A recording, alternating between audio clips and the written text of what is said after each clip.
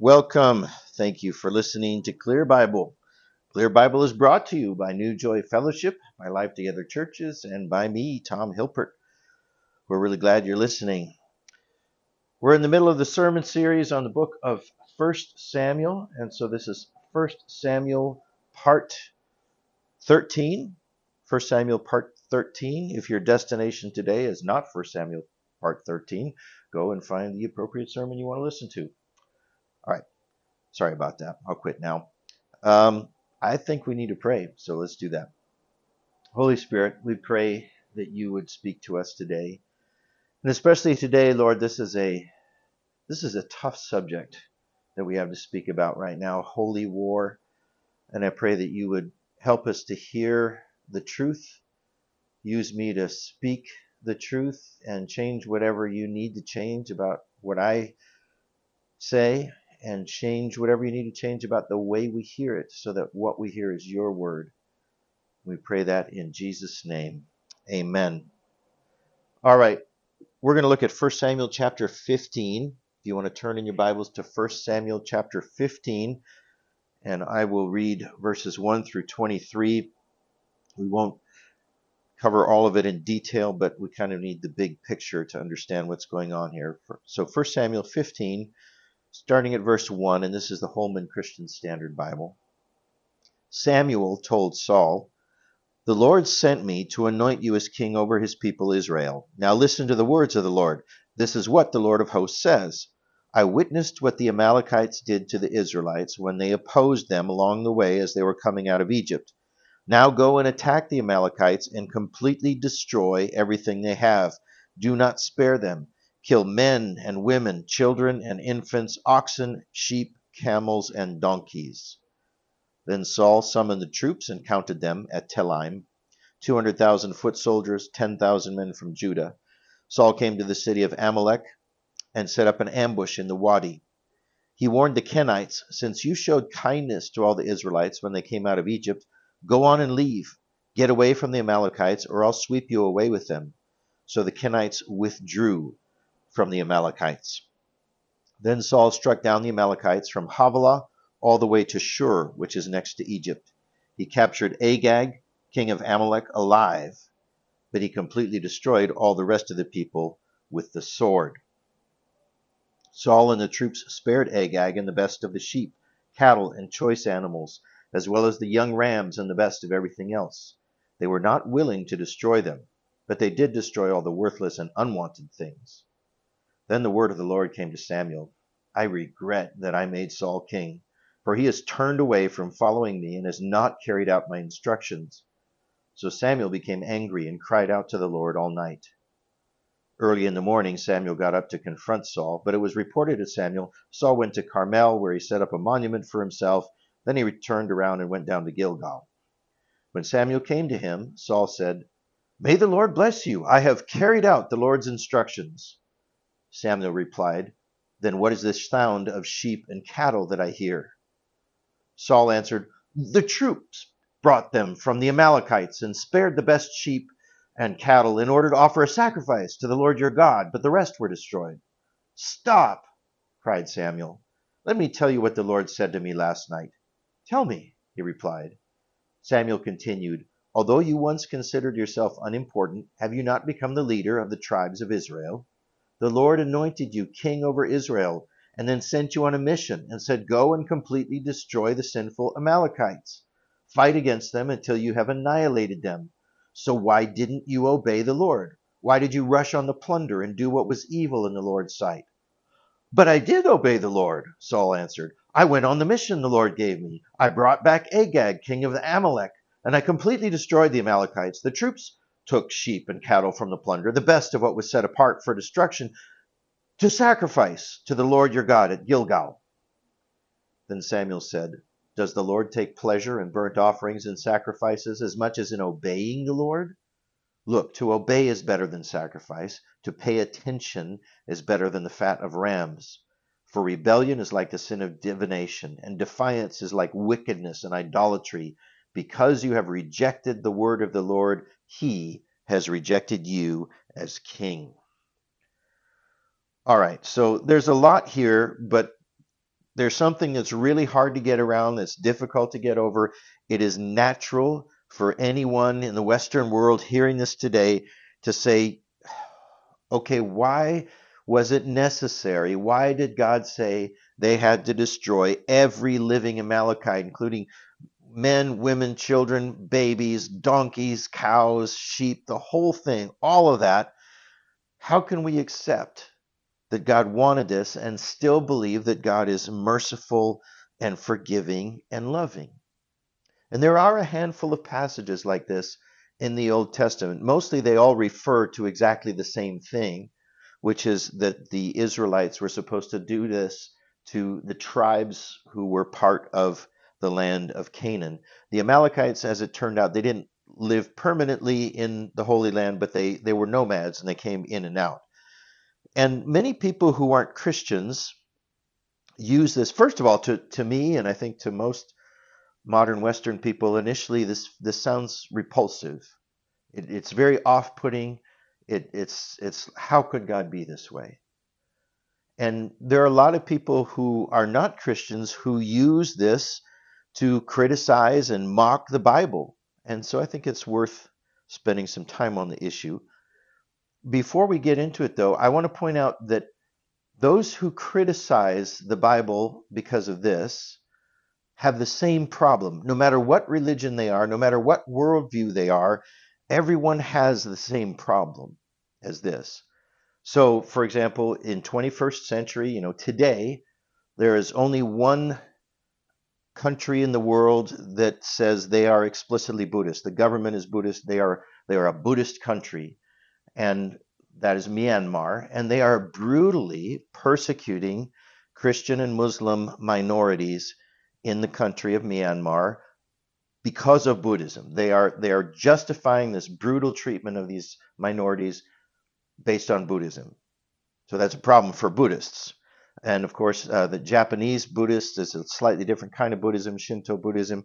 They used that to justify the Second World War and to justify many of the atrocities that they perpetuated during that war.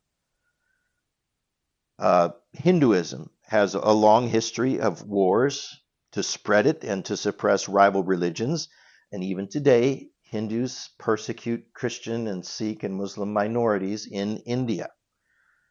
We all know that Islam has a long history and a culture of war and terrorism in the name of Allah. Now, at this point, some atheists get smug. People like Richard Dawkins and Christopher Hitchens and perhaps Sam Harris, and they say things, well, this shows us that religion is the problem. Doesn't matter what religion it is, all religion is the problem. It's religion that causes these wars and these terrible atrocities and all the rest of that. And if we could just get rid of religion, we'd be fine. However, when it comes to genocidal extermination of enemies, history shows that there is no one more relentless, vicious, and terrible than atheists. Some people don't know this, but Hitler and his core leaders were atheists, and they were enchanted with the atheist philosopher Nietzsche. And they were inspired by atheist philosophy to exterminate the Jews, and by Darwinism to exterminate the Jews and the Slavs and the Roma and the other undesirables. They were inspired by their atheism to do these things. Joseph Stalin was another inspired atheist. He was the communist dictator of the Soviet Union, and he either directly or indirectly ordered the killing of tens of millions of people. Mao Zedong, also an atheist, a communist, who caused the deaths of more than 100 million people. Pol Pot, Ho Chi Minh, also causing the deaths of millions. When you put it all together, in the 20th century alone, atheism inspired the brutal deaths of almost 200 million people, many of them women, children, and babies. So there is nobody who can get smug over this issue. If somebody says, that's a Christian problem, no, it's a Muslim problem, it's a Buddhist problem, it's a Hindu problem. It's a Jewish problem, of course, as well. Oh, no, that's a religion problem. No, it's also an atheist problem, bigger. So nobody can get smug about this. If this kind of thing makes the Bible invalid, it makes everything invalid. So that's nice, right? We all have the same problem. But let's be honest, that doesn't fix it, right? That's still, we're still left with the issue that this just seems unlike the God that we know. So we'll dig into this. I want to uh, I want to say one other thing before we get down to detail, and that is this. Jesus makes it very clear that from his time onwards, the people of God are not to engage in physical war in his name. After Jesus, because of Jesus, the focus is on spiritual war. And nothing in the New Testament supports the idea of fighting a literal war in the name of God. In other words, the Christian reading of the Bible does not teach or endorse wars in the name of God. And in fact, the main reason that we have issues with this sort of thing is because of Christian values. I'm not saying everyone who is disturbed by this is a Christian. There are many people who aren't Christians who are also disturbed by these things in the Bible. But the reason we're disturbed is because we have a Christian view of the value of human life, a view that came from the teachings of Jesus Christ. Now, I want to make sure we're very, very clear about this. The Bible doesn't prohibit people from fighting wars. That's not what I'm saying. People can be soldiers, but we are not commanded to fight in the name of Jesus. There may be other legitimate reasons to participate in a war, but eliminating non-Christians or converting people by force are not legitimate reasons for Christians to fight. Now, some people say, well, what about the religious wars, the wars around the time of the Reformation, 15th, 16th centuries? And, what about the Spanish Inquisition, same time period? What about the Crusades a little bit earlier? Yes, Christians did perpetrate some atrocities in the name of Jesus, and they did so in contradiction to the teaching of Jesus. In other words, they maybe claimed to be fighting in the name of Jesus, but those wars were clearly against the teaching of Jesus himself. And we'll talk about that a little bit more next time. I'll give you some specifics of what Jesus said about this stuff. But let's get to it. Throughout the history of both Judaism and Christianity, God's commands for the Israelites to destroy the Canaanites and the Amalekites, like in our text today, they've been understood to be severely limited. These wars were meant to be only against specific peoples at specific places and specific times. The texts themselves make it clear this is not a general endorsement of war in the name of God. It's not a general thing, go out and make people for me by fighting wars, eliminate anyone who doesn't believe in me, and convert people by force. That is not there. That's not in the text.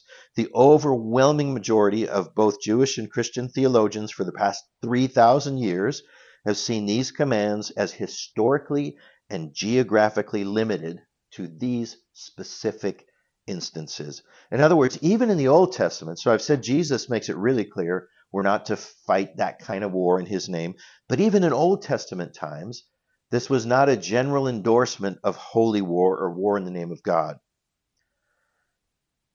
Secondly, and this really helped me to understand this, the language of killing every single man, woman, and child is not literal. It's not meant to be taken literally. It's a figure of speech. And this kind of hyperbolic exaggeration was actually very typical of ancient Middle Eastern leaders. For example, Thutmosis III, Pharaoh of Egypt, about 500 years before King Saul, boasted that when he fought the army of Mitanni, they were annihilated totally like those now not existent.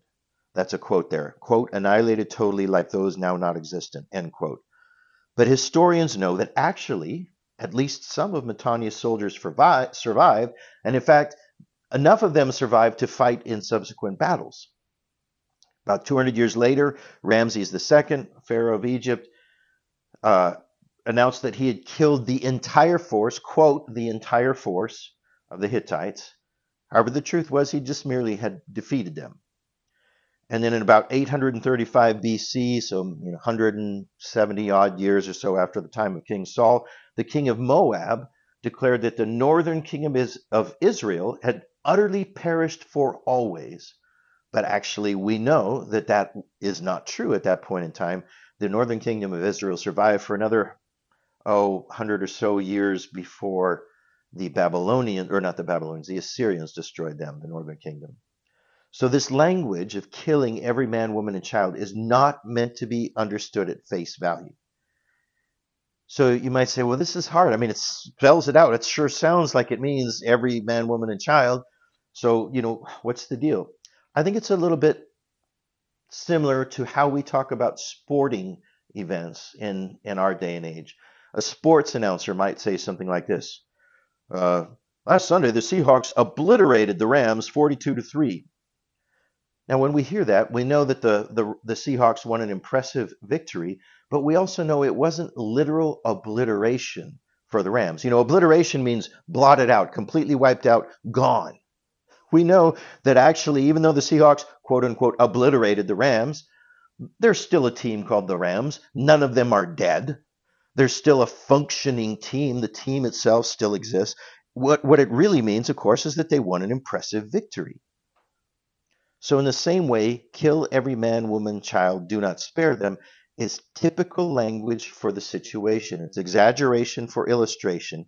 And the people at that time would have understood that. They would have known that God didn't mean it to be a literal command to kill every single human, including women and babies. Now, the command to animals is different, and I'll talk about that in a minute. I want to make sure we're clear, though. It's not that the writers of the Bible were being deliberately deceptive. They were using words and idioms that the people at that time knew were not meant to be taken literally.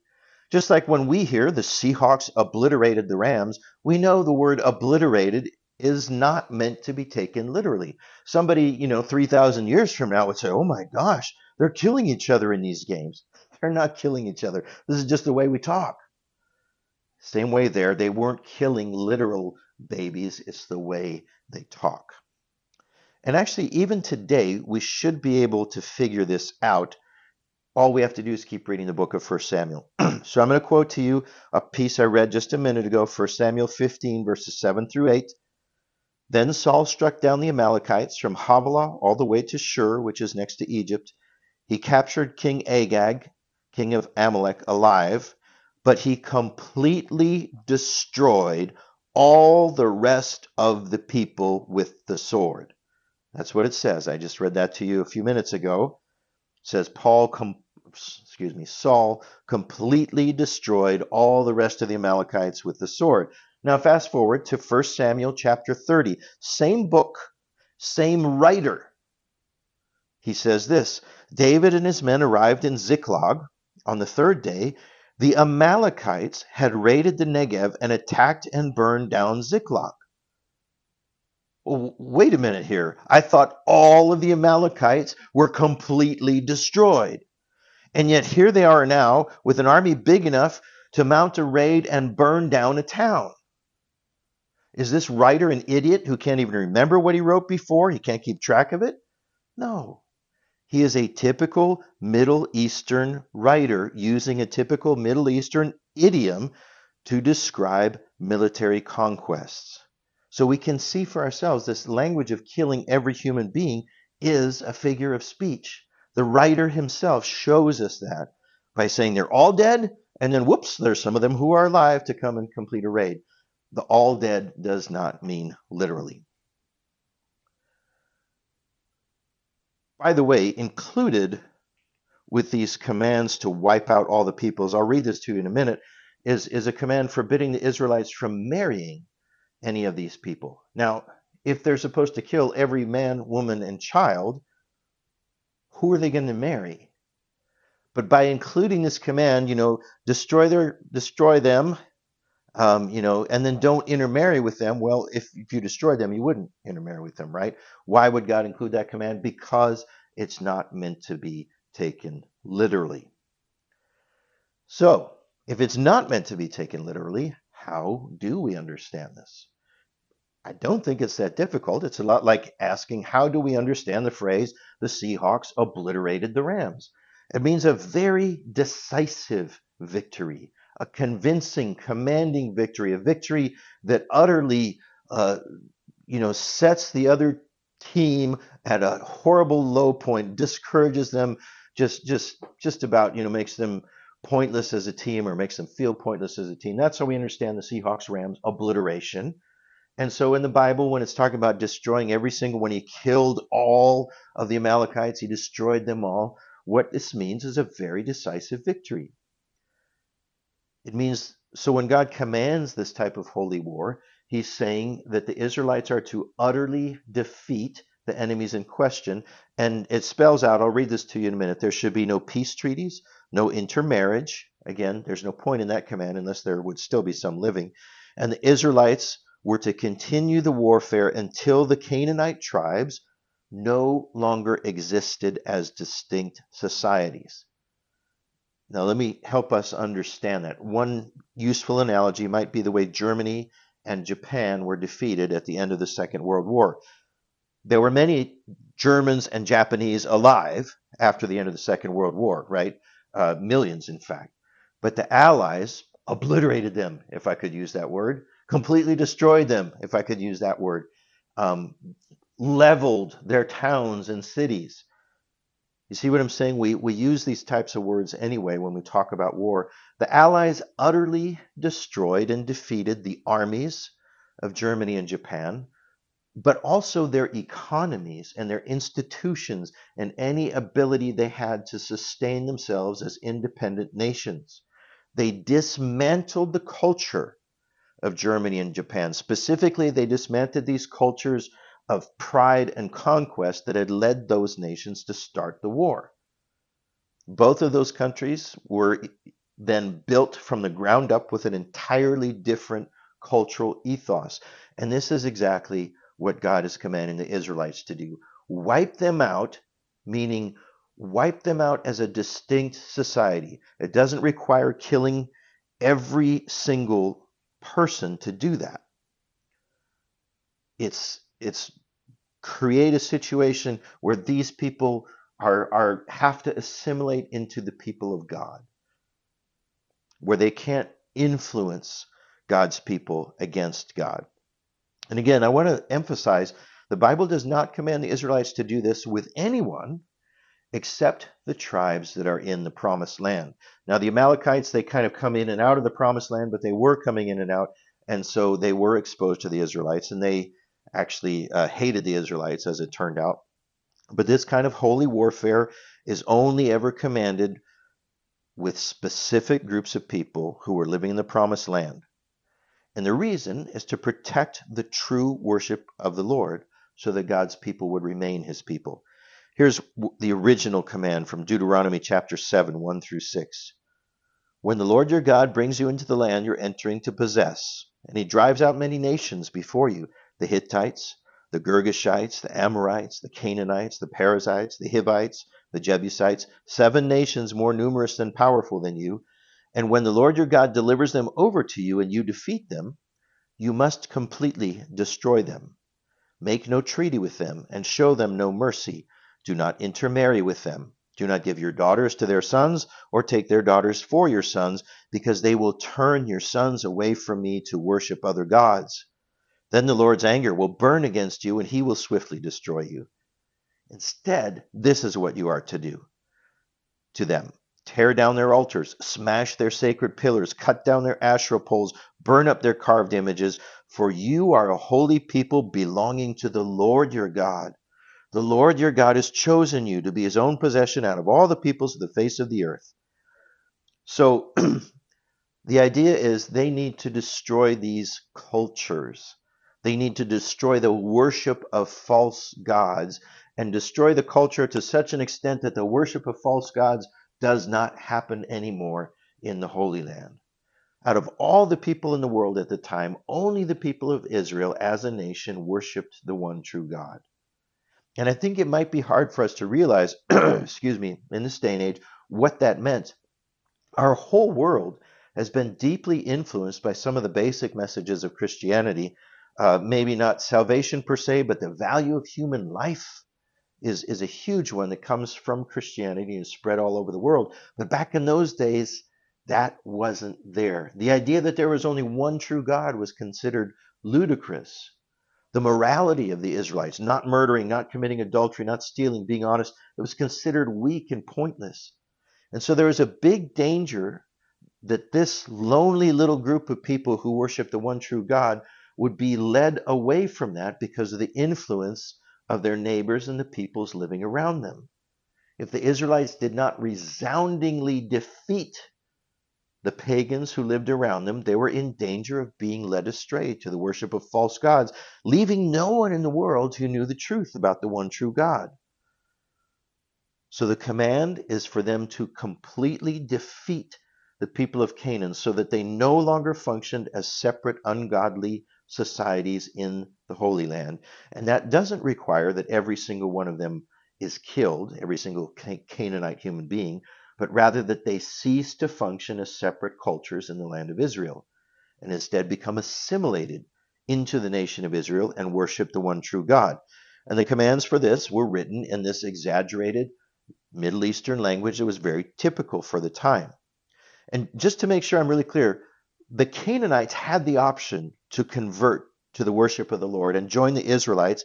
They were welcome to do so, and some of them did. There was Rahab, who lived in Jericho, who converted to the worship of the Lord.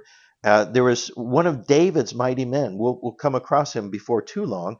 One of David's right-hand men, his 30 great warriors that helped David and supported him and stuck with him, was Uriah the Hittite. Hittites were one of these Canaanite tribes that were supposed to be wiped out. What's going on here? He was a Hittite, but he follows the Lord and he was loyal to David. The problem was not the individuals. The problem was those ungodly pagan cultures. And it was those cultures that had to be utterly destroyed. And this is one reason why it was so wrong for Saul to keep the Amalekite king. Right? A king is a unifying figure for a culture. A king is a cultural institution. The people needed to stop seeing themselves as the Amalekites, but if Saul kept their king alive, they would still have hope to be one nation. It would preserve some of their sense of cultural identity, which is exactly what the Lord is trying not to do. Also, the Bible is radically different from other ancient Middle Eastern sources when it comes to holy war, in that the Israelites were commanded to kill all the animals and all the goods belonging to the defeated foe. This is wildly different from other ancient Middle Eastern wars. And I do think this part was meant literally, as it shows, because Saul was in big trouble for keeping the animals alive as well as keeping the king alive. And the killing of the animals sounds, strange to us and to us modern readers. What could a sheep do wrong? How could a donkey be offensive to God? I mean, what's up with this? In those days, animals represented wealth. Everyone lived by farming. The more animals you had, the wealthier you were. And typically in warfare, the animals of the defeated people were seized, and they increased the wealth of the victors. They enriched them immensely. But by commanding that all the animals be killed and all the loot destroyed, it meant that these wars did not benefit the Israelites.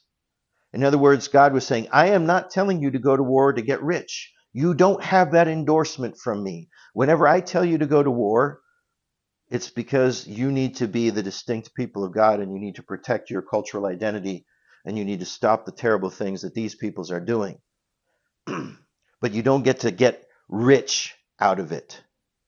So no one would fight that way, destroying all the animals in order to benefit themselves. The only reason to do it is because God commanded it.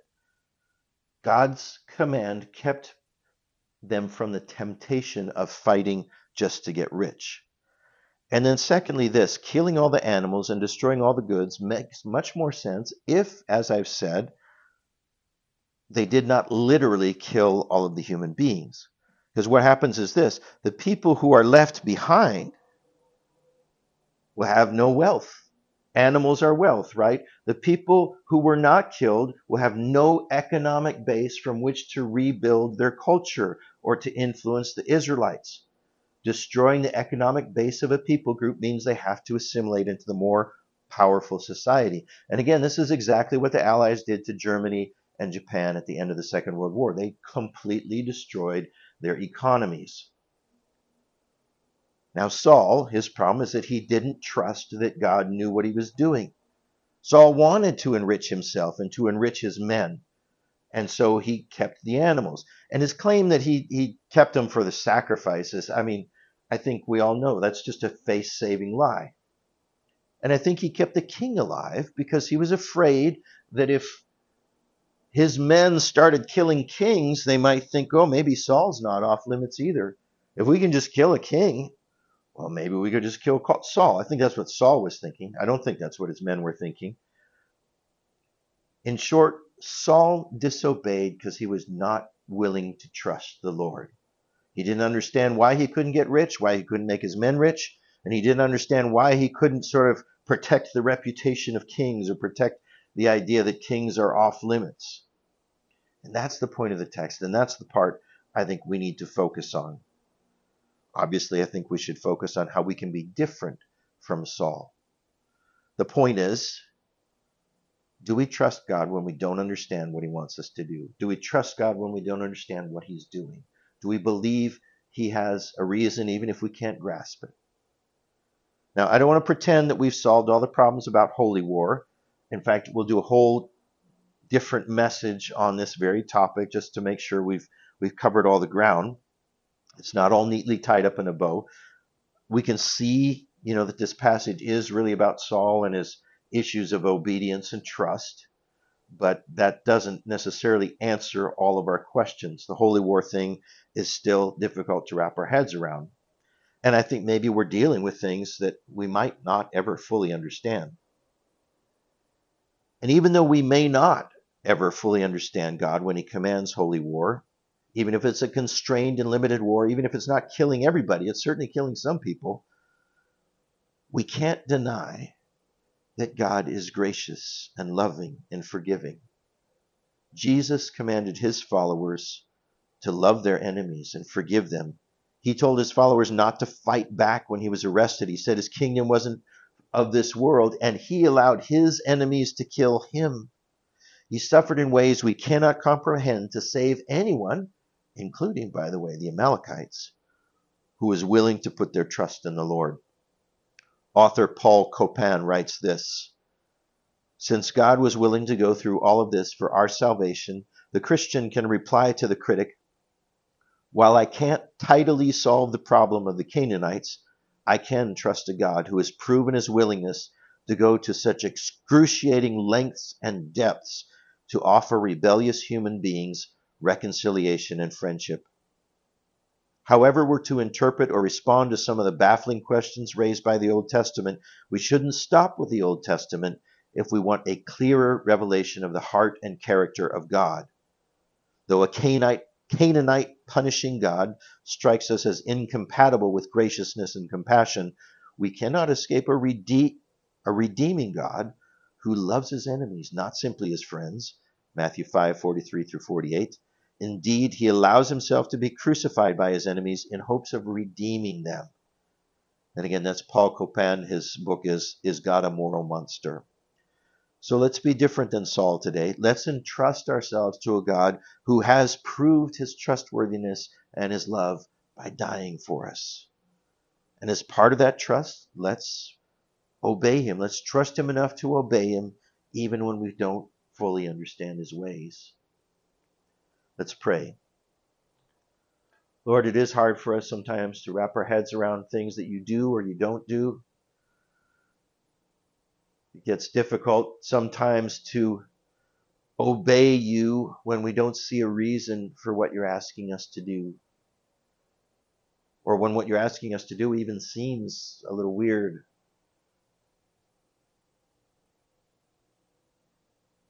I pray, Lord, that you would give us such a complete trust in you, not an understanding, but a trust, so that when we don't understand, we will still obey.